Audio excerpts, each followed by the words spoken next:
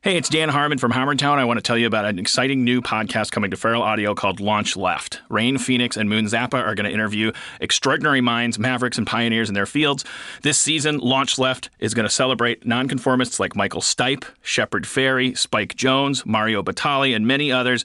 And those guests are also going to spotlight their favorite left-of-center emerging artists. So listen and subscribe now at feralaudio.com/launchleft, iTunes, or wherever you listen to podcasts. You can do it however you want, man. That's the nonconformist part. Guys, finding quality denim jeans is tough.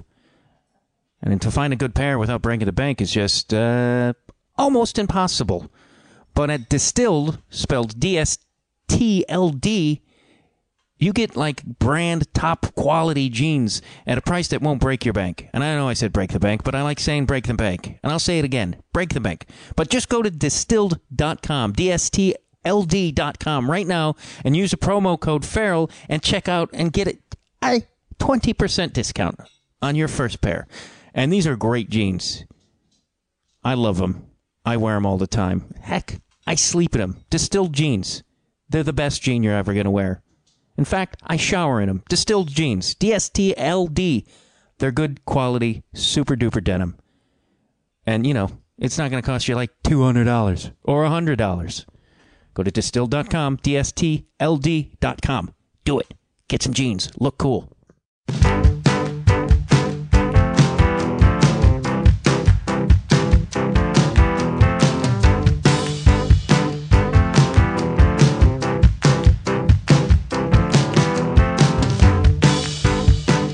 Hello, welcome to Conversations with Matt Dwyer. I am Matt Dwyer. I just wanted to give it a little dramatic feel there. That worked. That music you hear there is Les Blanks. Go to lesblanks.com. Check them out. They're real goods with the musics and the makings of guitar sounds and whatnot. I'm tired. I won't lie to you. I got 4 hours of sleep, and I'm a guy who tries to live in the present. But every once in a while, you get one of those things in the mail from the Social Security people telling you how much when you like turn 62 or whatever it is, how much you're going to get every month from the governments. Well, not from the governments because I paid for it. And or we'll put it in Republican terms, not my Social Security, my entitlement payments, because I'm an entitled little brat. I'm an entitled little child. Give me my money, because I'm old and I can't work anymore.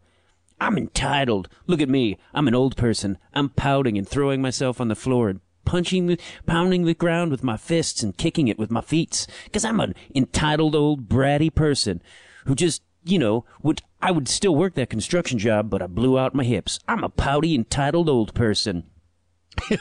But also, you know, they say, like, how much you'll get at 62, and then if you decide to wait 10 years or something like that, they give you a little bit more.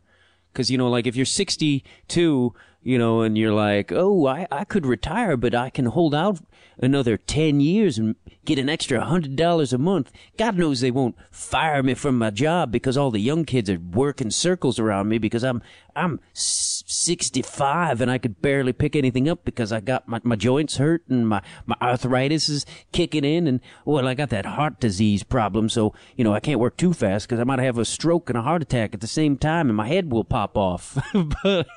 But I got, mine said something like, I don't have it in front of me because it's like, because I got depressed and I tossed it in the recycling paper.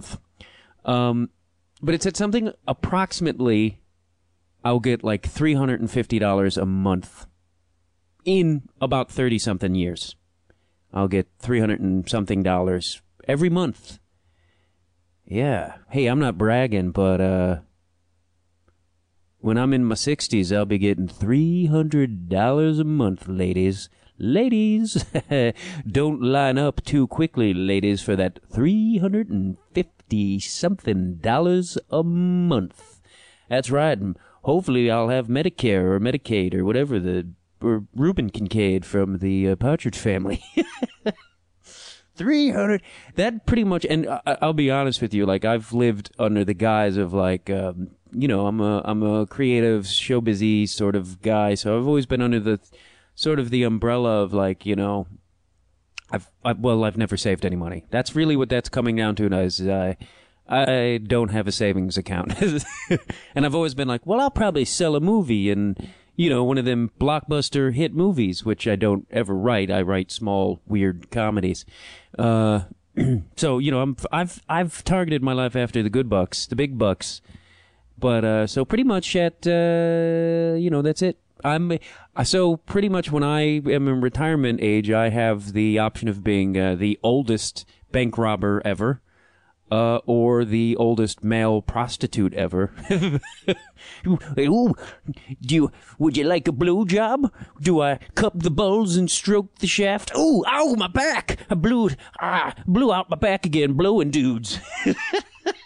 That's what my future has in store for me. That or like I'll live in, Downey or some weird suburb of Los Angeles in a transient hotel eating cat food out of a can or dog food. Maybe I'll eat dog food, because I'm more of a dog person, so it makes sense. I don't like cats. I'm allergic to cats. Cats annoy me. I think cats are filthy. Dogs are friendly, and I consider myself friendly. I'm gonna eat the dog food there.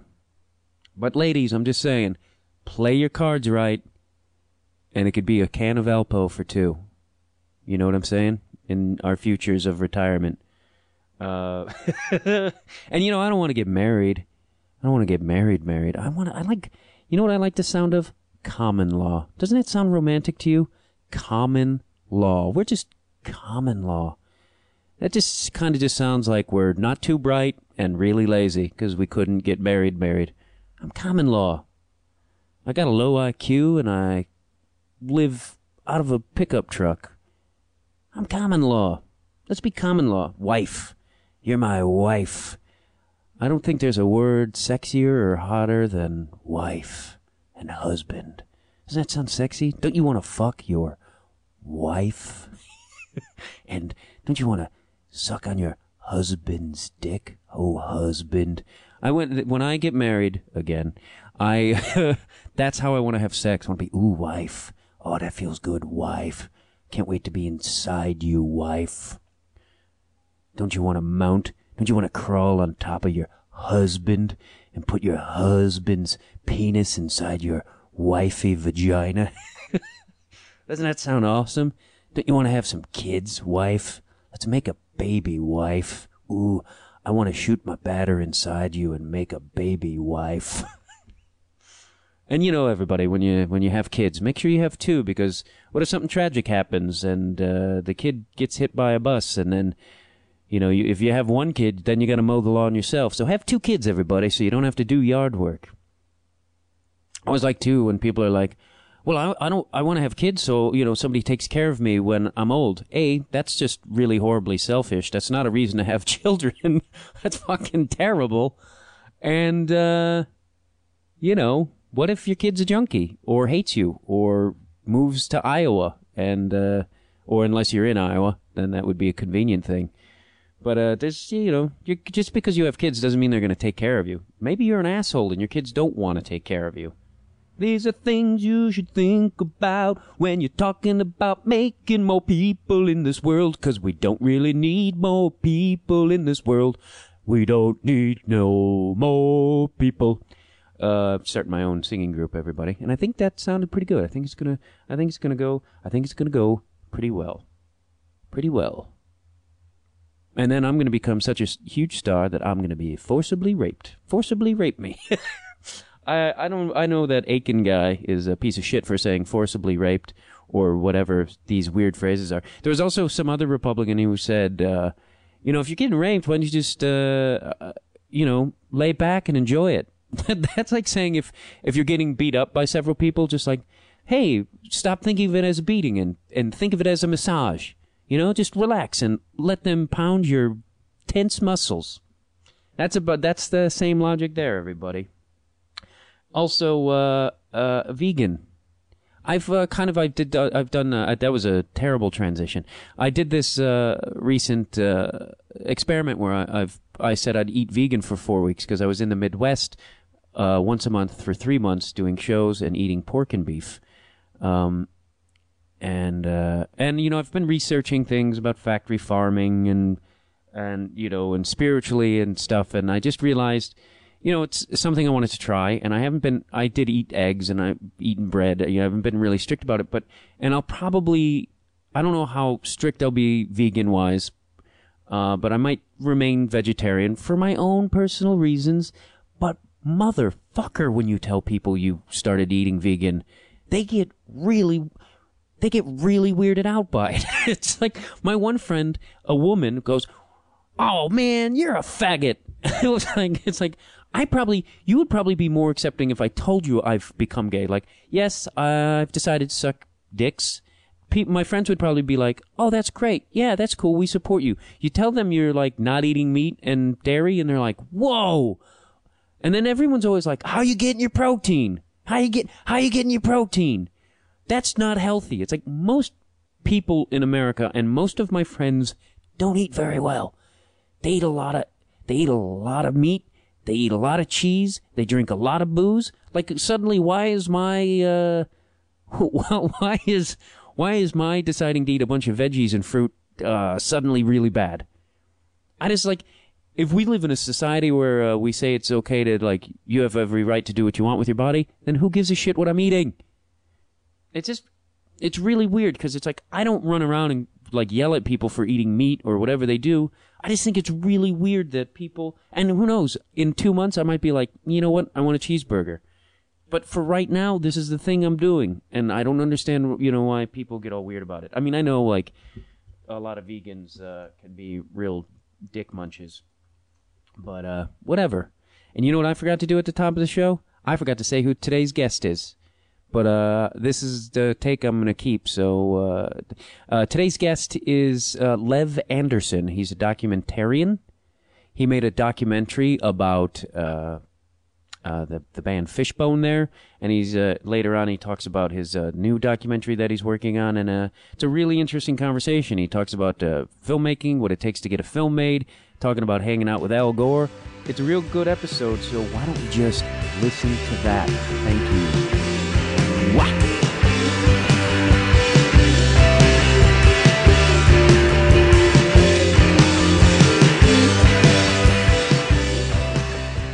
I'm with hi, Lev Anderson. Hello. How are you? I'm good. Thanks for having me over here. I guess you are what do you call it? Documentarian? Sure. Sure. I'll take that. Well, you did, and I saw it, and it was great. You did a documentary on Fishbone. And we'll start with that, I guess, because frankly, I didn't know anything. I've always known them, but I didn't really know anything about them. So it was kind of fascinating to go into that world, because one of the first things I thought of when I listened to it was, this is everything the Chili Peppers want it to be. Right. Like, I was like, the Chili Peppers really just pretty much copped what they did. Am I wrong? Yeah, it's hard to say. I mean, I wasn't in L.A. in the early 80s, so I don't know exactly how things went down, but I think they definitely kind of influenced each other. And, I mean, there were times, I think there were both bands existing, Fishbone and Chili Peppers. I don't think like Fishbone necessarily started playing in public before the Chili Peppers did or anything, but, I think they definitely took stuff from each other, and Flea in the movie even, cops to like, ripping off some bass lines from Norwood, the Fishbone bass player. But, yeah, I mean, funny scene. I mean, I think that was just like at a time in music where I think they were trying to reconnect with stuff that was happening in the 70s, when there were like more black rock bands, like Parliament Funkadelic or some of those other, kind of, Rick James kind of things, and so Fishbone was trying to access that, while also listening to a lot of punk rock and heavy metal. And then the Chili Peppers, were probably coming more from like the punk rock scene, but George Clinton produced like their second album, right? Like, they were definitely into funk music too. So you had like the white guys trying to play funk music and the black guys playing punk music, So I think that's kind of how their musical relationship started out. I was always into the Chili Peppers, and then it's like one of those things when you discover somebody prior, you go, oh, I'm a fucking idiot. Right. Or like how like rappers sampling somebody or something. I found so much like jazz and old R&B soul music, through rap music. Oh, I know. Yeah, I kind of missed that with rap music. I kind of don't like a lot of the way they do it these days. I like weird loops and what have you nots? Well, I always thought that's what a lot of rap music was about was, kind of like, oh, you're using this sample, you're referencing this song, and that just makes the song seem richer, like kind of have more depth to it, because it seemed like that, they would sample certain things and that would be, like as a reference, like a literary reference or whatever. So I always thought, yeah. Yeah. And then it seems like P. Diddy just really ruined it and was like, I'm just going to use the whole fucking song. Right. It's or they all sound the same where it's like, like they just have like that, like one like keyboard thing that just like makes it sound like an anthem. You're from Portland, Oregon, right? And it's weird, like you, because we're both friends with Matt Bronger. What goes on up in there that you guys are into such, because it's like the whitest place on earth. It is pretty white. But like Bronger is a hip-hop aficionado. Like, it's crazy, his knowledge. Yeah. And you seem pretty into the funky black people music. I think both Matt and I, at times in our lives at least, I mean, my mom still lives in the house I was born in Portland, Northeast Portland. You were born in the house? Yeah, I was born in that house. That doesn't happen. The chiropractor was the midwife. Really? Yeah. Set your spine straight right out of the womb? An adjustment right when I popped out. But when I was growing up there, it was like 50% African American. It was actually a really diverse neighborhood. Yeah, in Portland. Really? Is it segregated? Because it's like, I'm not kidding you. When I was there, the first time I went, it was like the seventh day I saw a black couple, and I was like, oh. Well, what's interesting with a lot of gentrification is now a lot of the black families live out in the suburbs, or like 2 houses down from me with Mr. Montgomery. And he was an old black guy from Mississippi, actually, who worked at the airport for like 30 years, like, as a porter, just moving luggage around or whatever. And really nice guy, like the guy in the neighborhood that would fix everyone's cars or lawnmowers and whatever. And Mr. Montgomery was awesome. I ended up buying a car from him once, a 78 Ford Granada, but for $300. Awesome. 78? 78, yeah. And then... But anyways, like he was telling me when he decided finally to sell his house, this was like maybe 10 years ago. He's like, I've lived here forever. I could sell this house for $800,000, move, a couple miles north and buy a house for $250,000. Why wouldn't I do that? So they were ended up moving out of that neighborhood, which at the time was like when my parents moved in there, the house was super cheap because it was in this black neighborhood, and then just over time it gradually gentrified. But that's kind of how all the cities are going now. Like they're becoming white, rich urban playgrounds, and the suburbs are becoming diverse. Like Chicago it's just getting weird. Yeah. And I think in Portland, it is pretty white. Portland is very white, but just maybe the shipping. It was a port town. And different manufacturing jobs, might have attracted, African Americans over time. I don't know the whole history of it, but. Well, then get the fuck out of here. But, that's all I want to talk about, not your filmmaking. Now, how did, I'm going to pour another cup of Joe. It's like we're having a coffee clutch. Yeah, that is perfect.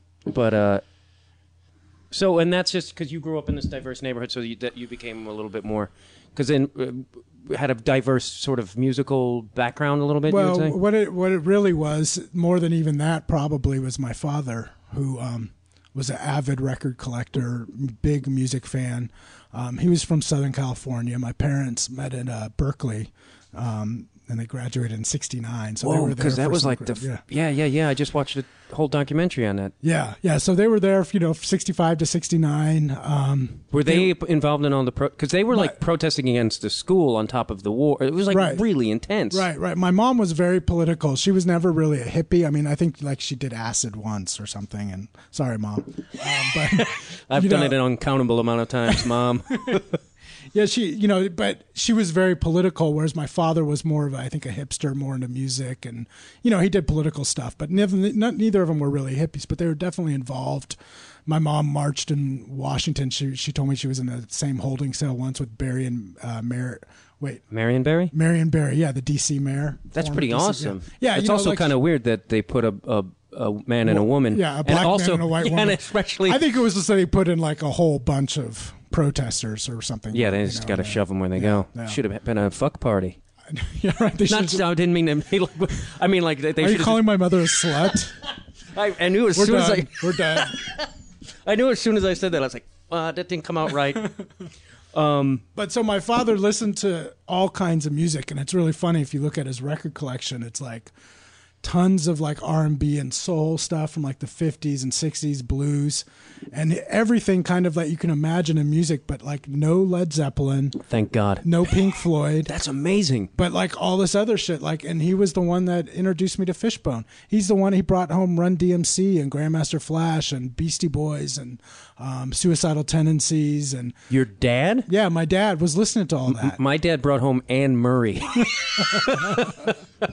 Yeah, so it was different, you know, and he took us to see Talking Heads. We saw the Stop Making Sense tour when I was a kid. We saw Little Richard. He took me to Fishbone. He took me to Suicidal Tendencies. Like, he would take me to shows, and like once he was like, "Hey, I want to go to the show. I hear they play like live sex change operations on stage, you know, on film. You know, they projected it on the back of the stage while they play." And we're like, "Well, ooh, that's gross, Dad. Who's the band?" And he's like, "Butthole Surfers. You want to go?" And we're like, "Gross, Dad. We're not going to that." You know. That's fucking... It's weird that you didn't, like, your rebellion wasn't like becoming a young Republican or something. Right. It almost seemed like... What was your rebellion when you're like... Well, what happened is my father passed away when I was a couple months before I turned 13. Whoa, mine too. Yeah. That's really weird. That's a coincidence. And same with my friend Annie. Like, I could... That age, like 12, 13. Yeah, it's a pretty crucial... I'm sorry I didn't hear that about your dad. Yeah. Well, I'm sorry to hear about yours. Mine was a prick who brought home Anne Murray. Right. Yeah, mine was just a total tragedy. No, he had...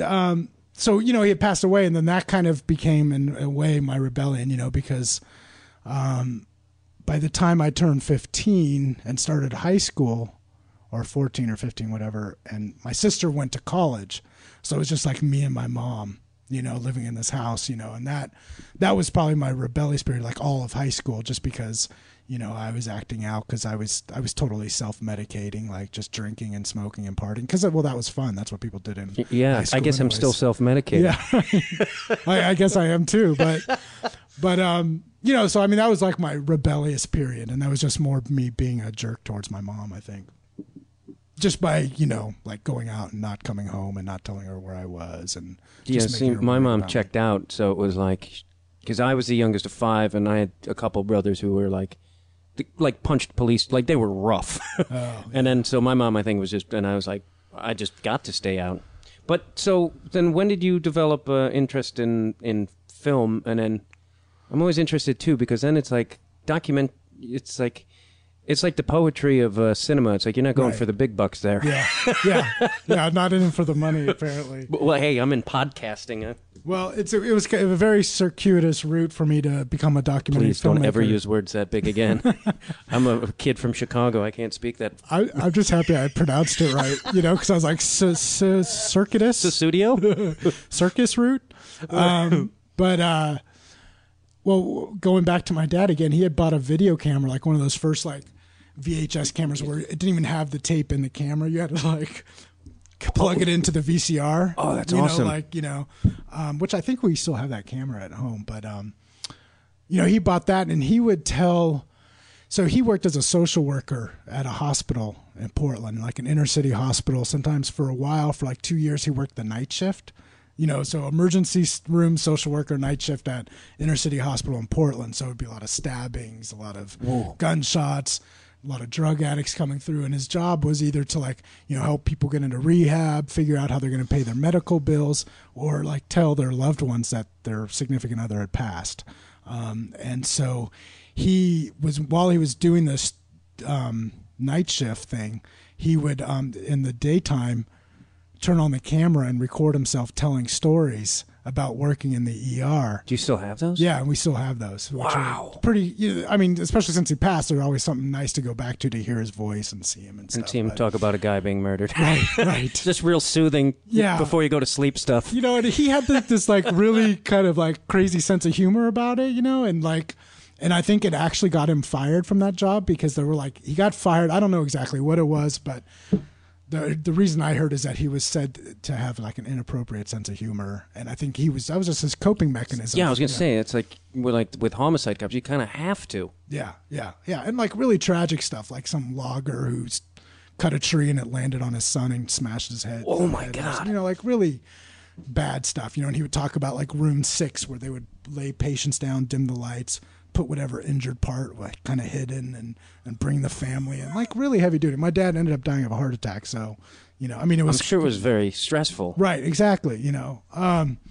So anyways, we had this video camera around, so he would do that. I would do, we would make up, like me and my friends, like fake newscasts, or like, we do like satires of MTV. Like, I remember once me and my sister and her friend did like our own version of Robert Palmer's Addicted to Love. That's Robert Palmer, right? It is. Addicted to Love. Yes.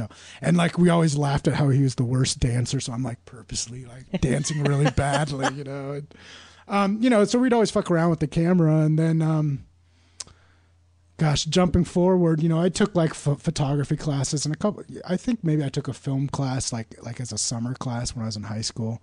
I got into college though, and I got really into environmental stuff, which I can talk a little bit more about later. But, I ended up actually becoming, working for an environmental organization my first year out of school. Which one? One of the PIRGs. I got hired as an environmental associate for OSPIRG, which was I was hired by the national organization, but they placed me in Portland, which I was like cool with, because I was like, cool, I want to go back to Portland after being in Wisconsin for 4 years.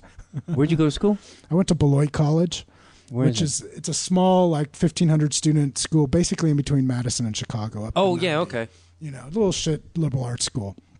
I mean, it was a great school. I loved that school, really, but I was working for this environmental organization, and I just felt like, oh, this is kind of bullshit. And they were paying me $16,000 a year. That was my salary, with student loans. So I was like, okay, rich people's kids do this kind of work, because they can afford like to have their parents pay their rent, and I couldn't. So I was just like, fuck this. And then I started getting into urban planning, and I ended up taking some grad school courses at Portland State, which has a really good urban planning program. But then I dropped out of it because I was like, you know what? They're just teaching me how to be a bureaucrat for the city of Portland. I could learn this stuff like on the job probably. And I had enough like experience with the environmental stuff to go into, just to be, I don't know why I felt that confident about it, really, to be honest. Looking back, it didn't really seem like the brightest thing, but I was dating this woman who lived in San Francisco, and I was like, I'm going to move to San Francisco. I'll get out of Portland. By then I was already done with Portland and wanted to move to San Francisco, and I figured, well, there's all these municipalities, you have Oakland, Fremont, Hayward, Berkeley, San Francisco, Palo Alto, all these places. There's got to be some kind of government job, like a planning job. This was in 2001, right before that, right as the .com boom was happening, basically. I mean, right when it was crashing. And so I moved down to San Francisco. Sure enough, just after 2 months, I got a job as assistant bicycle planner for the city of Berkeley. That sounds like solely a job for Berkeley, like bicycle. Yeah, exactly. And it was like awesome. It was cool, actually. It was only 19 hours a week. So I had 2 other jobs. I waited tables at an Indian restaurant in San Francisco. Did you fake an Indian accent? No, but I was the only white guy there, and I was there when 9/11 happened. And there were really? There was this. And I'll tell you this real quick story. There was this Afghani guy who was a cook. And I started talking to him when 9/11 happened, because I didn't know shit about Afghanistan before that. But right after it happened, I went in and was talking to him, and he had said he was a mujahideen fighting against the Soviets. And he had seen bin Laden, because, bin Laden was funding them and stuff, like giving them money. But he said the one thing, you might not read it in history books, or actually you probably would in Russian history books, but he said a big part of the reason why the Soviets lost is they would trade AK-47s for Afghani hashish. So they were like, it was like their Vietnam, right? Good hash. Right. Anyways, so I was working at this Indian restaurant. I was doing the planning. This will lead to somewhere, trust me. I do. I trust you. But it was part-time. It was a cool job though. Like a lot of my job was just riding around Berkeley, like finding things that needed to be improved. Just on a bike. Yeah, I would just ride around my bike. Would you smoke weed on this job? I don't know if I ever did when Seems like a weed smoking job. Yeah. I don't know that I ever did when I was actually working, because I was just on my bike riding around. Like I didn't really need to. It was just fun entertainment in itself. It wasn't like I always smoke weed to do something to, if something's boring. But it was, plus, yeah. But you would think in Berkeley, right? But But I was living in San Francisco. I lived in San Francisco the whole time I lived in the Bay Area. But then I eventually got a job for a consulting firm, that did like still did some bicycle projects, like improving bicycle access to BART, or doing bike plans for cities. And then I ended up working for another firm that did even just specifically bike stuff, almost exclusively. But after a while, I was just like, this is kind of boring, because what happens is once you're in the role of a consultant, you just kind of work as like the middle person between the city, Caltrans, the transportation department, and local residents that either want something in their backyard or they don't want something in their backyard. And you just write the report and you just move on to the next thing. And, I wanted to build the cities of the future. Like that was kind of my thing, and which that job doesn't really exist. So once I kind of figured that out, I was like, fuck this. I don't want to do this work. I want to tell stories and make movies, because I think that's where I can combine my love of art, music, politics, history, storytelling. You can put that all into documentary film. So I eventually kind of worked my way into that field. You didn't go to film school. You just kind of crammed your way in there? No, I took a City College of San Francisco class, like Filmmaking 101. It was $85, which was fucking awesome. And we shot with digital stuff. We shot with Super 8 film, and just learned very basic stuff, just how to light an interview, doing sound, and a little bit of editing. And then later on, I took like a 4-day Final Cut Pro crash course. And then I started volunteering on a documentary called The Real Dirt on Farmer John. What is that? It was a documentary about a CSA farmer, this guy who calls himself Farmer John. He actually in Illinois, outside of Rockford, has a farm out there. And he was one of the first people to turn into real successful CSA, community supported agriculture, when you subscribe to a farm and they deliver produce once a week. Really? That's all over the place now. But this is like in the early 90s when he was doing it. And, he's got like 1,500 subscribers in the Chicago area off his like 110-acre farm. Wow, that's fucking smart. And it's like, and it's like really good produce too, because sometimes the CSA farms, like they'll show up and it's like half full box of like kind of mangled looking produce, but his stuff was like pretty good. He's real successful at it. But yeah, I've been trying to shop at farmers markets, sort of to be, because I'm anti like factory farming and all that stuff, and it's like, but there's some of them. It's just like you look at their fruit and you're like, do you think I fucked your mom? Like, what? Why is this? It's like terrible and it's like expensive. Yeah. What, you think you accuse my mom of being in an orgy at DC? So you did the Farmer John thing, and then it was the Fishbone documentary your first one, or did you do anything? No, so that was like my first. I had done a couple shorts that just kind of for fun that I just put together that, I wouldn't show to anybody now probably, but it's amazing how shitty early work can be. I mean, I'm speaking of my work. yeah, right.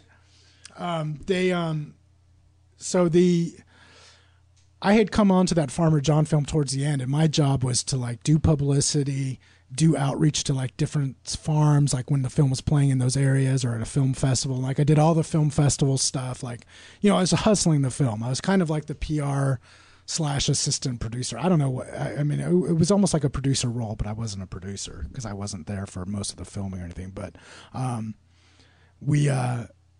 tell you real quick. This is a funny little aside. We went to the Nashville Film Festival in Nashville and in Dubuque, Iowa. And I would go to some of the festivals. Like the director and Farmer John would pay to bring me along because I was valuable enough to them that they would do that. And they brought me to Nashville, thankfully. And Al Gore gave the film an award there, so we went and like hung out with Al Gore, like. You smoke weed with Al Gore? No. I heard he used to take bong hits with Tommy Lee Jones. Yeah, I've heard that too. Yeah. I think he and Tommy Lee were roommates. Yeah, they were roommates in college. But what was funny, so like I hadn't met Al Gore yet, and I was going to go, the film, Leslie, this girl who was a musician and John's girlfriend at the time, was going to go play at this open mic thing in Nashville at the Bluebird Cafe. And I was going to walk from the hotel down there because it's like half a mile or something, And so I was like walking out of the hotel, but she came running in and she's like, oh, are you going to the Bluebird? And I was like, yeah, I was just going to walk down there. And she's like, oh, well, you should just jump in the car with us. And I was like, car? I knew we didn't rent a car or anything. I was like, okay. And she was running upstairs to get her guitar. So I go outside and this like black Cadillac with tinted windows like rolls up slowly. And I go up to the driver's window because I assume maybe John's driving or something. And the driver rolls it down and it's Al Gore. And I'm Driving? Like, yeah. This is like his Cadillac, and Tipper's shotgun. And I go, oh, Mr. Gore, hi. And then John's in the backseat. He rolls down his window. So I saddle over to John and I'm like, hey, John, what's going on? He's like, well, we're going, that's how he talks. We're going to the Bluebird Cafe and we're going to go hear Leslie play. And I'm like, oh, okay, well, yeah, I was going to go walk down there, so I guess I'll see you guys there. And I start walking away, and later John told me, he said that like when I started walking away, Al Gore turned around and said, I think that guy wanted a ride. And then John was like, oh, that's Lev. He helped out in the film, blah, blah, blah. And then I guess Tipper was like, oh, get him in the car, Al. So then I get in the car with them. And we're going, and Al Gore, he lives outside of Nashville. And he's like, oh, Bluebird Cafe, I know where it is. And he kept, like, making the wrong turn. You can't really get mad at Al Gore. I know. And I'm sitting in the back seat, and I'm the only one maybe in the car that knows where it is because I'd walked by it earlier, But, like, do I say, no, you just made the wrong turn, Mr. Vice President? Like, is that how you had to refer to him? No, I think I might have even called him Al. I don't remember. Oh, you can, makes me think of Paul Simon. But that made me think of it, too. Yeah, right. I don't know if I actually called him anything, maybe just sir or something. And then like we were at the bar and they were like totally cool. Like Tipper was like super cool. And like I never knew because the only thing I knew about her was the whole PMRC thing. Yeah, right. And, but they wouldn't drink in public, even though like supposedly they would later on that night drink a few bottles of wine and a few. Well, I don't know. I mean, with the director and because they Al Gore loves drunk fucking. I hear. Right. But they were super nice and like even like some jackass got up there and he's like, oh, I see Al Gore's here. I'd like to thank you for inventing the internet, which is something he never even really said, That's but Al just smiled and waved and it was blow to a degree to be like that. It just gotta suck. Yeah. You can't do anything. Yeah. I can't have a drink in public. I'd lose my mind. It was really interesting because, he always seems like a real stiff guy. I mean, he always gets made fun of that. But I saw him, like, when we showed up at that film festival the night that he was giving the award. We were outside with him, and then when we walked in and all of a sudden there were, like, cameras, you could literally see his back stiffen. That's interesting. Like, it just kind of, like, he kind of stood more upright, and he just got way more wooden. And I just felt so bad for him. Like, I realized right then and there, I was like, God, I would never be a politician. I would never do that because he does not look happy, Wow, that's an interesting... Right. He's like fucking Lenny Bruce, jazz musician, loose. Then the cameras come on and it's... Yeah, that he's got to hide his other personality. I don't know if he's that loose, but So how did you get hooked up with? What made you take interest in Fishbone? And because it is an interesting story, because it is a band that is incredibly unique. Like nobody fucking sounded like them before, and no one can really copy that. Though the Chili Peppers may have tried, but it's like, so it is an interesting story. But how did you? What was that? What dragged you into that? Well, so I was a fan of theirs when I was a kid because, my dad took me to see them. I was probably like, maybe 10 years old or something. Were they as crazy? Like you hear... Yeah. No. It was definitely a good show. Like, I mean, they would do stuff that you don't really capture on camera. Like one thing going into this film, I was thinking, God, like, how are we really going to shoot this or like really show how dynamic these shows are, without just showing stage dive after stage dive or whatever. But so I was a fan of theirs. I knew that they had this background story of, so they mostly were all from South Central LA, but were bused into the Valley as part of the desegregation efforts in the late 1970s. So they all meet at junior high school there, start listening to Led Zeppelin and the Sex Pistols and the Clash and stuff. And then end up forming this band. But, so I knew a little bit about that, and then I had actually interviewed Norwood, the bass player who's in the film with the long dread, in Chicago, because when I was in college at Beloit College, I had radio shows, I would do like one semester I did a jazz show, and then one semester I did like a indie rock show. Another semester I did a hip hop show, and but I knew that Fishbone was playing with De La Soul and Goody Mob at the Cubby Bear, so I was like, just that I'm from Chicago, Yeah, so I yeah. know exactly that total place. like the total like kind of frat bar, it's kind of whatever. the worst. Yeah, yeah. They should. They used to. I think we used to joke in Chicago. They should rename it like Date Rapers or something. Or it's like Yeah. it's awful. Yeah, But yeah. then they get guys like that playing there, and it's Right. like confusing. I saw Lee Scratch Perry there once, which was a fun show. But so I knew that they were playing when I was like with De La Soul and Goody Mob, I want to go. And so I was like, well, I can't really even get a ticket, and I can't justify like driving down there. And so I said, well, maybe I'll do an interview for him and tape it and do it, for the radio show. So I did that, and I met Norwood then. And then I just realized that those guys were all real characters too. So I realized too, it's like, well, not only do they have this interesting story and play this interesting brand of music, but they're all kind of characters, like personalities that you can follow around and be entertained by. Pretty crazy. Like especially what's the front man's name? Angelo. Yes. He's but he's also like, I mean, he's nuts, or at least he comes up, but he's not in the bad way, like he eats his own poop, but Right. he's a unique, and he's like, seems like a pretty charismatic dude. Yes. He's a very charismatic guy, and I think, he's the one that everybody recognizes. He's very smart. He's just kind of a musical genius. Kind of spins his wheels a bit. Kind of like is kind of insane musical genius that maybe he only understands at times. But yeah. They're all and they were all like real strong personalities. Even if they weren't as crazy or as charismatic as Angelo, they were all interesting to talk to, or at least from what I could gather. So I always thought that would be a good music documentary, and I was always surprised it hadn't been done, Yeah. And then I was like, fuck it, well, why don't I do it? I understand the music, I know a little of the backstory, and why not? How do you get started with it? Because my first thought is, well, I need some dough, Right. and it's like that's not an easy, unless you did it. Well, no, what I did is I found somebody. So when I did the Farmer John stuff, I met my to-be co-director, co-producer Chris Metzler on the film festival circuit, because when the Farmer John film came out, his first film, which was about the Salton Sea and all the crazy people around the Salton Sea, called Plagues and Pleasures on the Salton Sea, great film, people should check that out. He and I got to be friends. We were both in San Francisco. Really cool guy, and I knew he had equipment. Like, he went to film school at USC. Like, he knew what he was doing. And so I was like, well, if I co-direct with Chris, I'll have all the equipment, and I won't need so Wise, much money. very wise. Yeah. So so I'd asked him, and he'd never heard of Fishbone before, or he might have been like vaguely familiar with them, but he didn't know anything about them. And then I'd mentioned it to him at a party, and then like a couple months later, we saw that they were playing in San Francisco. I didn't even know they were still touring.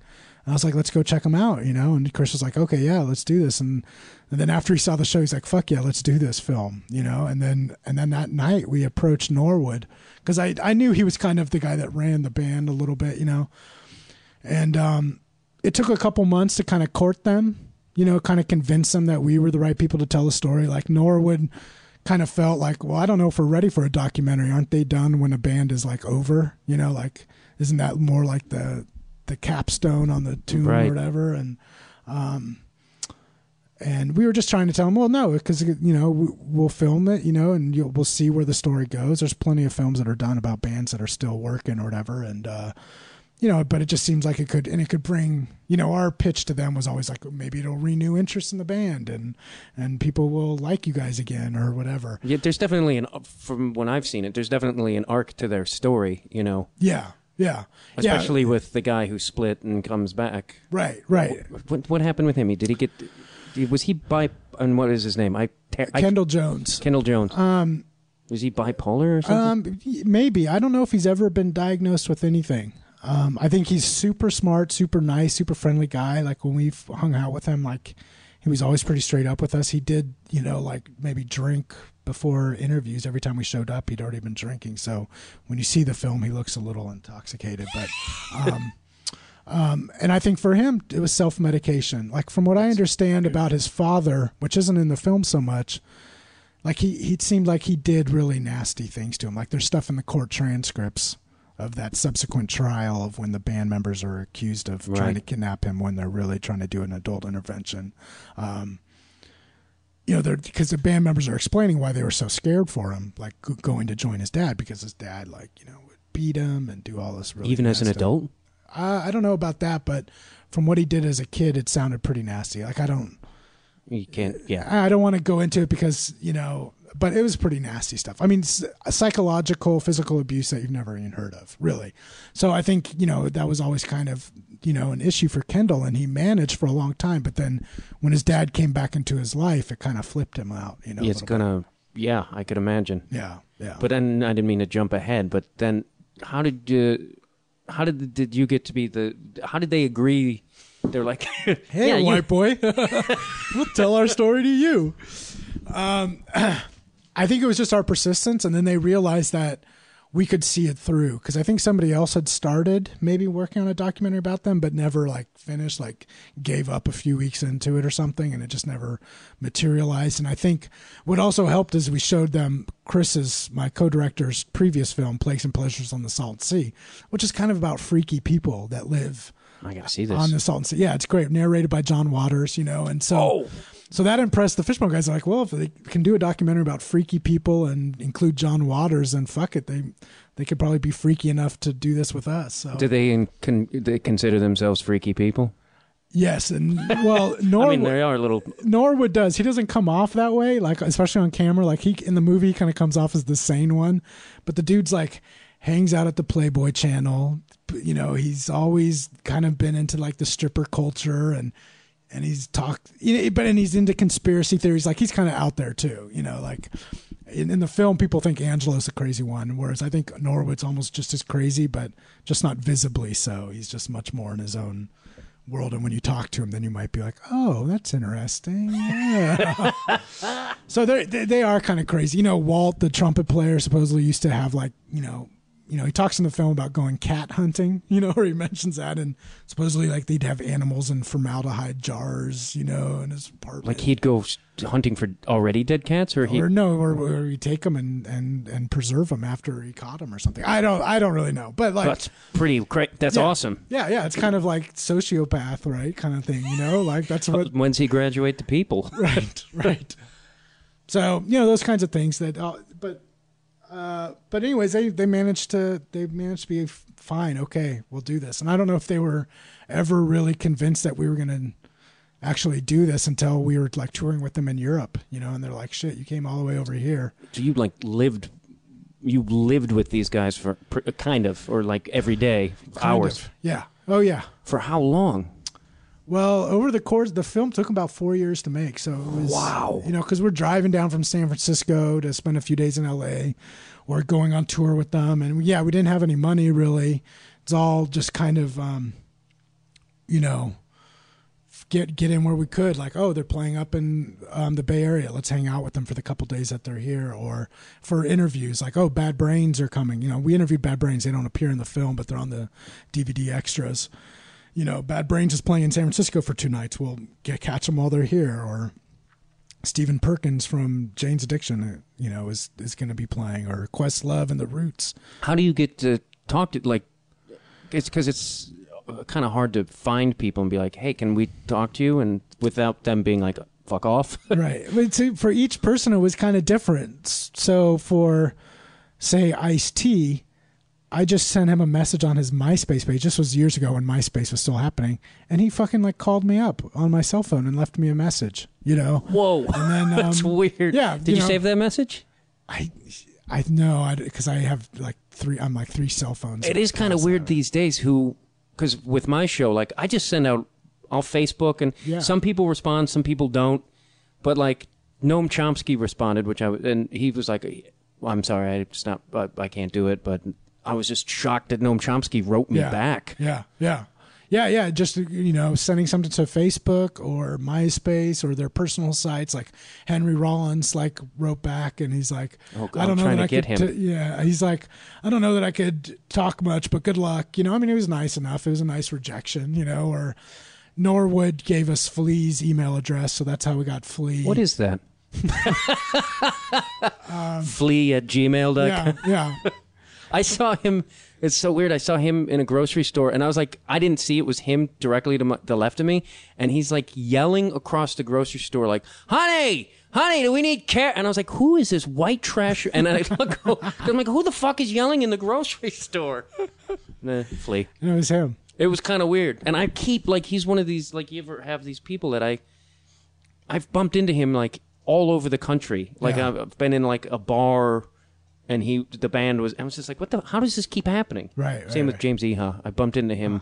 You know who he is? No. It doesn't matter. I'm It rambling. He was the guitarist for Pumpkins, the Asian guy. Okay. But I yeah. would see him around Chicago, and then once I was in New York, and I'm, like, walking down the street, and he's coming. I'm like, how is this possible? Right. Anyway. Sorry. Yeah, no, it's crazy like how there's people like that in your lives. Like I've run into Al Gore a couple times and he remembered me the one time Really? I ran into- I guess a guy like that is, that's his job, is to remember people too. Yeah, that's when I worked at Yerba Buena Center for the Arts, which I'm going to tell you this story that I gave you the teaser about my Black Panther story. Oh yeah, So Yerba Buena. Yerba Buena Center for the Arts was like this. I just like saying it. Yeah, it's right across the street from MoMA, and it's like our multi-purpose arts center. They show like international stuff, local stuff. They have concerts. Apple like rents out that facility to introduce their new products. So like I was there when, I would manage events. So this is what I did when I started getting into film to make money, because it was like part-time and flexible. But like, I was there like managing the Apple event when Steve Jobs introduced the iPhone and stuff. But anyway, it's not like I'm the fucking Steve Jobs fan. I think that guy was a prick. But and most of those Apple people are pricks too. Not shocking. They don't donate anything to filmmakers. Really? Yeah, they that's like their policy. Why? So, I don't know. I don't know You what have- their hang-ups are. They're just so controlling of their stuff. I mean, I think that might be lightening up a little bit since Jobs has passed. But anyways, this place was cool, and they had this show of art inspired by the Black Panthers. So they had all this stuff, like stuff from Africa and Oakland and from around the world, like people that had been inspired by them, musicians, artists, whatever. And there was this panel discussion one night, just in a small room, like that seats 45 people. And but it was jam-packed, and it was about like art and revolution or something, something about the show. And my boss came out and he's like, we're over capacity. There's like 60 people in the 45 person space or whatever. He's like, we can't let anybody in unless people start leaving, and he's like, you just got to be strict about it, because I would always let people in. Then he said, okay, you got to stop that now. And so like halfway through the event, this older black guy comes up and he's like, going in. I'm like, oh, I'm really sorry. I got to, ask it. You just wait out here. And he's like, oh, well, they asked me to come down. I'm like, oh, are you on the panel? And he's like, no, I created the Black Panthers. Was it Bobby Seale? Yeah. I was like, oh, Mr. Seal. And then I recognized his voice, and because he didn't have a goatee or anything. Like I'd seen some more recent stuff of him. It didn't look like him, but it was him. Once he said, I created the Black Panthers, I was like, oh, Mr. Seal, please go on in, But I love it because just for like that second, I was like the white man keeping Bobby Seale down. What is he like? Can you just get a sense of like he's a badass motherfucker? You read the book I read, and it's just like there are no.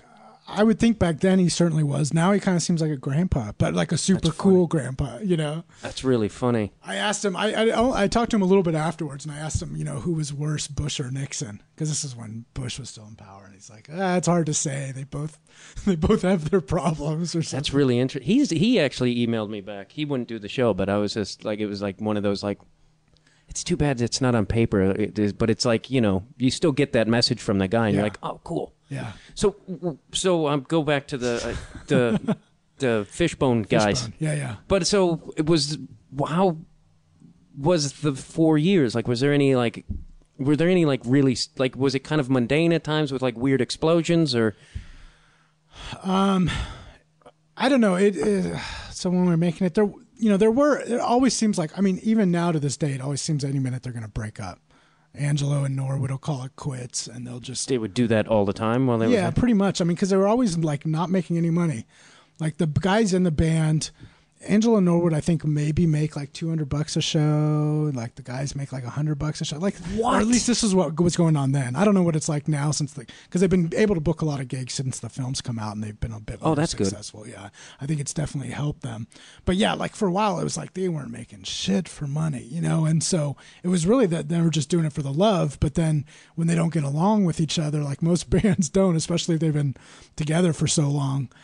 It always seemed like they were going to break up. Like Angelo was always threatening to just do his solo stuff, or just his behavior would get so erratic, he's gotten a couple DUIs. And Yeah, he just seemed a different little things. like there's a couple moments in the documentary where he seems pretty ham-boned. Yeah, he's just on the edge, and that's just how he kind of lives, but he's also a survivor. I mean, he's been doing it forever, and he hasn't really slowed down musically.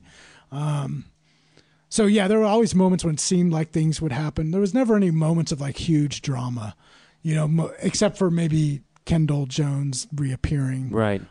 Which I don't want to talk too much about because I'd like for people to go see the film. Yeah, we won't. Or buy the DVD, but We won't go. But that's the weird thing. Is like, do you think how like they were? Am I wrong, or were they pretty popular back in the 90s? Like they had like I don't know how big their hits were, but they were pretty out front. And it's like, Yeah. were they one of the products of like shitty record company stuff where they got fucked over? Like it seems like they should have been millionaires. Yeah, one thing is, to this day, they haven't had a single album go gold, which is 500,000 copies. So that's like, that's not shit. Because they were pretty like they were a band you heard about a lot. Right. So that's kind of they were really, on MTV and stuff, or they toured on really Lollapalooza surprising. and stuff. But yeah, they haven't had a single album go gold, which is crazy because 500,000 copies isn't much. But anyways, so I don't think they never made money off like record sales. They were always just a touring band. Like that's where they would make their money, and you don't make a lot of money on that, especially in their dark days. That was like basically 95 to 2005 or something. They would still go out, but they just were barely getting by. Even when we were making the film, at one point Norwood was saying how proud he was that he could live off of $5 a day.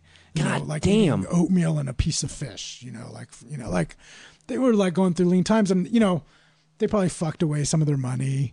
I think they have like IRS tax bills on like in advance that they did get, but that stuff isn't always that interesting to put in a film, and we never really that were they curious ever about it. pissed off about it? Like I would be. I think Angelo mostly because I think he's kind of the one that really takes things to heart. He's like one of the people that really feels it, and plus I've seen how hard he works, like on stage, off stage. And, people keep telling him, oh, you're like the best, or you're like the greatest frontman around, or why didn't you make a lot of money like the Chili Peppers? So I think that just gets in his head. Or like, he's friends with Gwen Stefani and those people. So all his like musical peers moved on, and he didn't. Believe me, I can relate. I have friends directing multi-million-dollar films. Yeah, you know what it's like. And you're in a studio in Glendale right now, so Yeah, but of course, no one ever called me a genius other than myself. So right, you're in your head, yeah. But changed the world in my head. and so I think he's just like, and it's hard work, like especially the kind of stage show he does. Like, he still stage dives. He's had like 3 major knee surgeries. Whoa. He's been sued twice for people getting hurt when he stage dives, supposedly. Isn't that kind of weird? Because it's like if you go to that kind of show, aren't you gonna Right. kind of expect that somebody's gonna jump on your head? Yeah. And what kind of pussy fan does that? Like, oh, it's like I know. It's crazy. One person said that she had like a dislocated shoulder and a fractured skull, but there were no medical records. So like, how do you? But you still got to get a lawyer and all that garbage. yeah. Like wow, that's real fucked up. yeah. So I mean, I think Angelo has had a harder time with it, and then the other guys, like their original drummer left, and now he plays drums with Justin Timberlake and gets paid. So Yeah. he doesn't have he's not in the same boat. They don't, because they're all like super accomplished musicians. None of them do. I guess studio work isn't like it used to be either, though. Well, from what I understood, like when we did ask other people about studio work, they would be like, well, from what we gather, you bring Angelo and Norwood in a studio, which a lot of artists will do for like street cred, especially like-minded bands in LA will bring Norwood to play bass on a few tracks or something that gives them a little cred. But this is just what I've heard is that like they just want to play their own thing, and they're not good at taking direction. They're not. That makes sense. There, which is fine. I mean, they're artists, and that's what they do. I think it's just stubbornness. They probably made some bad decisions. Also, for them, like a lot of timing. like Dallas Austin, this music producer, he produced like TLC and other big R&B rap acts. He came in to produce Fishbone, and he wanted to turn them into what Rick Rubin did with the Chili Peppers, like really give them the structure and do all this. But this is when they had just gotten kicked out of Sony Records, basically, and really wanted to make a punk rock hardcore album that was just for the fans and for themselves and not for somebody like Dallas Austin. So it was just like bad timing, That is. So when the film ended, or not ended, but when you finished it and you went and did the festival. I couldn't speak. Yeah, the circuitous festival runs. Because then it's like, you have this product and it's like, I wouldn't know what to do. Like, and then you're like, who do you fucking go to with that? Right. And a great product, but which makes it easier. Generally, for like an independent documentary, the thing that you do, if you don't already have like somebody like Sundance or Sundance Channel or IFC or HBO buying into it, you just premiere at the best film festival you can, the biggest one. And we had sent like rough cuts to Sundance and South by Southwest and didn't get in based on those rough cuts, which is, understandable. So we missed out on those festivals, but we got into the Los Angeles Film Festival, which was perfect, really, being an LA band and everything. So we premiered there in 2010. 3 screenings sold out. They added a 4th screening. We were up for an award. We didn't win, but it was a great launch. Got a good Variety review.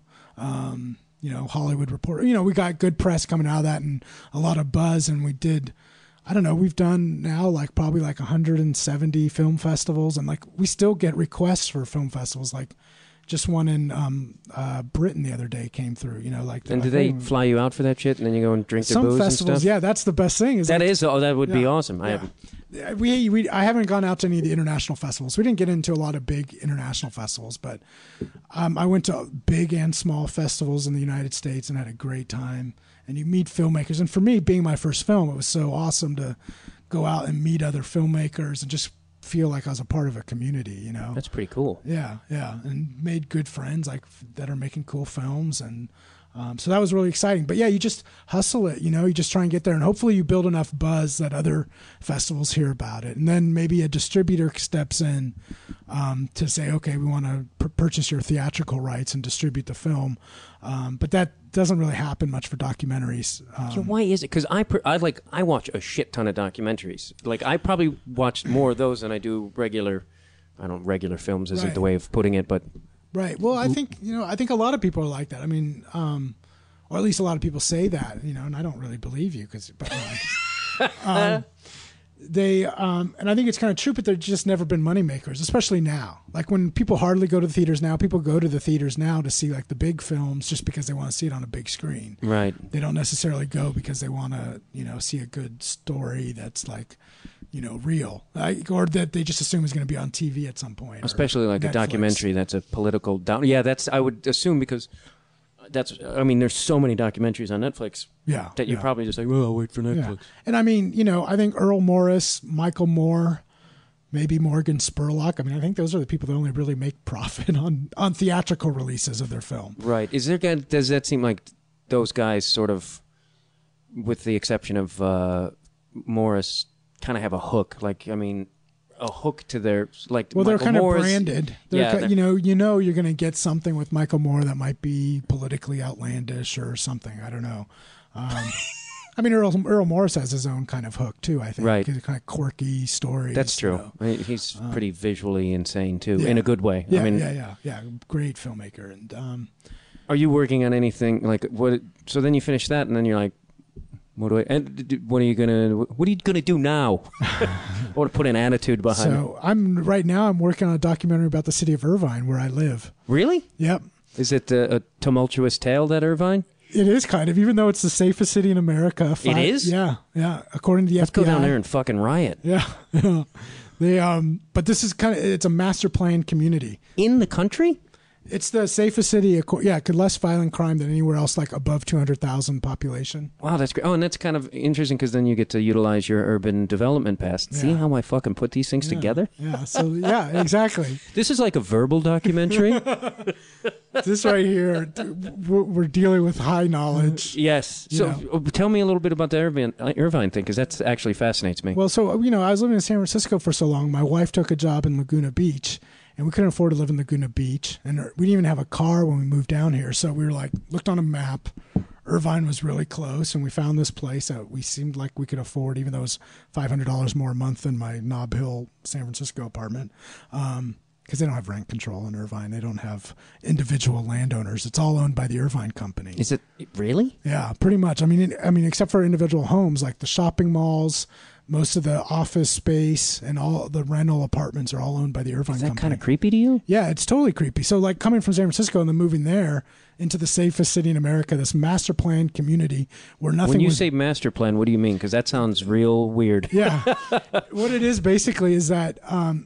Well, in Irvine's case, it was all the Irvine Ranch. They had like 144,000 acres that was all agriculture and ranch land. And then, for a minute, they had like the largest Valencia orange groves in the world, hence Orange County. But then in the early 60s, well, actually a little bit before that, with all the sprawl coming down from L.A., because Orange County was the fastest growing county between 1950 and 1960 in the whole United States. Wow. Like, because just the sprawl was just coming southward from LA. And, so Santa Ana tried to annex parts of Irvine. So the Irvine Ranch kind of freaked out, and they were like, well, we can't just start losing our land. This is going to get overrun by development at some point. We should just do it ourselves. So they turned into the Irvine Company. They hire this master architect, who's this William Pereira, who's kind of a famous architect, who comes up with this whole plan for the city. And it's because they're building from scratch. There's nothing there but like farm buildings, and they donate some land to the University of California. So that's how UC Irvine happened. UC Irvine is the first major development. It's all farmland. And then it's like empty, and then, well, that's what they call it, empty, It needs to be filled with something. Good old American logic. Yeah. Empty land just waiting for development. But, so they start building the UCI campus, and then the housing for like students and professors. And then that was like the center of town. And then it just kind of expands outwards, and they follow this whole plan. And like, it's really crazy because it's kind of this utopia dystopia, like everything is kind of beautifully, landscaped, and things all look uniform, and for me it's crazy because even living in Portland, it was nothing like that. That sounds really eerie. Yeah, it's really creepy. And then to know that it's the safest city in America, but then the little crime that does happen there is all freaky shit. Like what? Like, I guess there were like these twin girls. One of them killed the other one to assume her identity. Whoa, that's fucking awesome. Yeah. I mean, it's horrible, but it's also incredible. Yeah, I can't wait to interview her. No, I'm just kidding. I don't think I'll be able to. But it sounds like a David. How old? She's like a teenager, I think. And then like some dude goes. When you can get away with murder. Yeah. Right. I really missed my window. I know. Fuck. Me too. Wow, that's really fascinating. And like weird sex shit.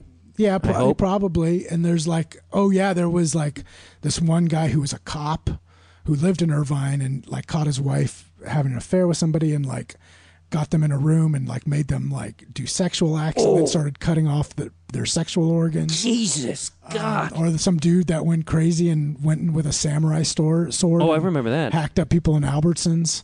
Oh, that's a good grocery store too. Yeah. They have real good deals on meat. And then, just kind of weird shit like that.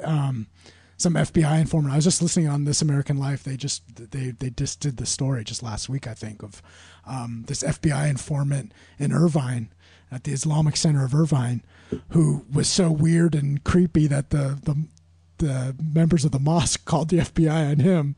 Wow. Yeah. So there's all kinds of stuff happening there, but it's also like. That's amazing. But it's kind of like got some of the best public schools in the country. Like they compete with like Palo Alto for like the best public high schools. They. I guess, and that's when it comes down to it. When you're, a typical American, and I say that with judgment, right. But that's what you're gonna like. That's the shit you look for. Like, it's safe and it's got a good school. Yeah, safe and good schools. And and they have like, but then also there's all these businesses there too. Like, well, this isn't a business, but the Ayn Rand Institute is there. In-N-Out Burger is based there. Hyundai has their U.S. headquarters there. Mazda has their U.S. headquarters there. In Blizzard Entertainment, that does World of Warcraft, the video game, online video game. They're based in Irvine, which is weird too, because sometimes Irvine feels like a virtual city that like there's only like 10 levels. That's the variety in town. Like people might be wearing different shirts or have a different kind of haircut, but otherwise it all looks the same. That's really crazy. So it's kind of like kind of portraying the city as like this utopia dystopia. It's like but it's also this really weird place. But at the same time, and this is where most people kind of look at me like I'm nuts, like they usually do if I bring this up. But like at the same time, it could be kind of this model for sustainable development with climate change and stuff, because it's all owned by this same landowner. They could like put solar panels up on everything, make everything kind of energy efficient and afford to do it, because they're like the guy that runs it's like the 45th richest man in the world. There's no like mayor, it's just Ionis. There is a mayor, there is a city, and they are really conservative, but I think it's more interesting to have that conversation somewhere there instead of like San Francisco where everyone's kind of on the same page. I'd be kind of that's interesting. So, and I'm calling it it's my working title is Model City. It was kind of originally envisioned as this kind of model for new communities, but then when you live in it, it kind of feels like you live in a model, like everything just seems like a shell and a facade. But then on the other hand, it could also be a model for other cities, when it comes to planning and, the planning isn't very good there, but, when it comes to environmental stuff, because they do a lot of like everything's irrigated with reclaimed water, like it's all recycled sewer water that, irrigates all the landscaping and stuff. Wow, so they do some stuff, but and two last things is: have you ever thought of doing it? Because I thought that stuff about your dad's videos seems really interesting.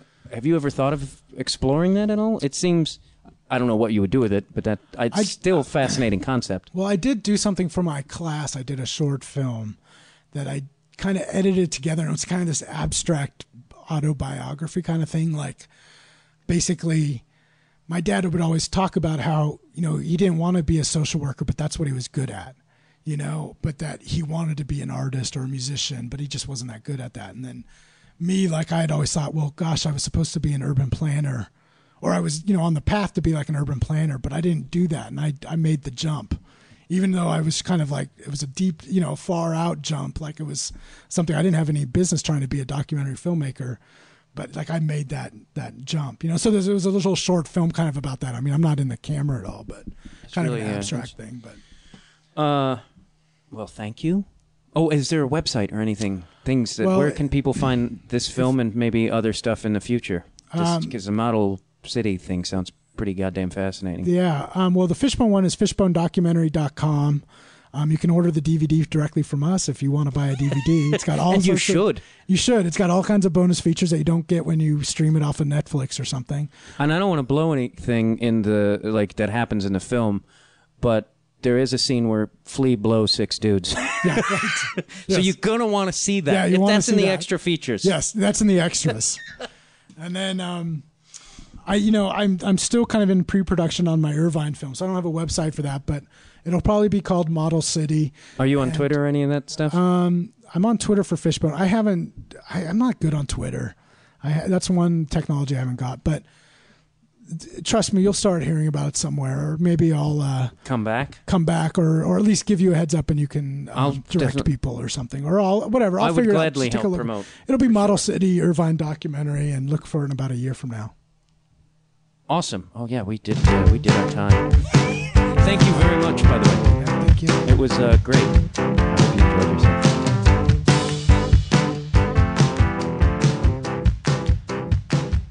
Thank you very much for listening to Conversations with Matt Dwyer. I am Matt Dwyer, and I hope you enjoyed listening to this. We do this every week. I have a conversation with somebody, and, it's a conversation. It's a conversation piece, everybody.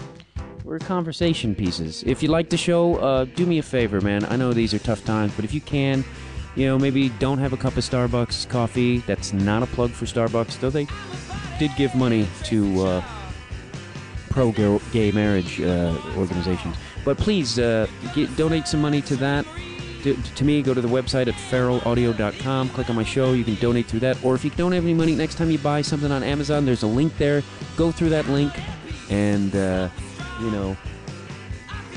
fucking buy something on Amazon through my name, and we get a little, I don't know what I get, but I get something, folks. Also follow me on Twitter, Matt_Dwyer, over there at the Twitteries. Also, go around the feralaudio.com website and check out some of the other shows, man. There's a lot of really good shows, and I always plug the same ones. So I'm just going to say check them all out. Check them all out. Also, tell your friends about the show, would you? Will you do me that favor? Tell your friends. Pretend I'm a social disease like herpes, and you want to spread it to or you gave it to your friends, but you need to tell them about it. I want you to think of me that way. Okay? All right, everybody? I hope everybody's well, and I hope you're happy, and I hope you're filled with love, and I hope you have more food in your fridge than you know what to do with, but you don't waste it, everybody, because Americans waste 40% of all their food. Thank you.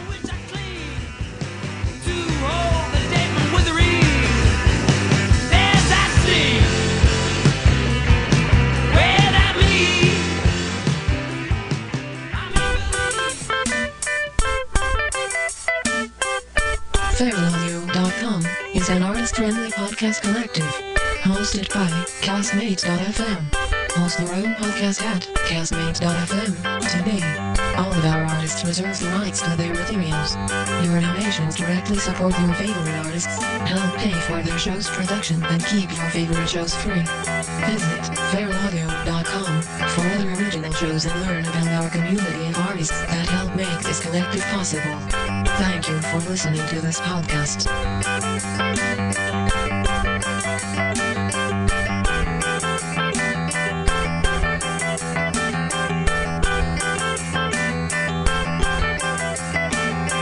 This outro features the music of The Fancy. We are thefancy.net. I can't believe how cold it is. It's so cold. Are you fucking serious? Don't you think you should turn your phone and look at me now? Now you think so. I think it's so rude. As a branch of the United States government,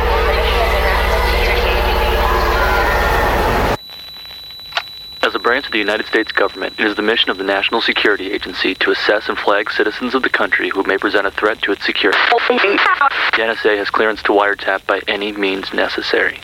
Tapped. Incidental recordings of private conversations from the files of the NSA. now on feralaudio.com.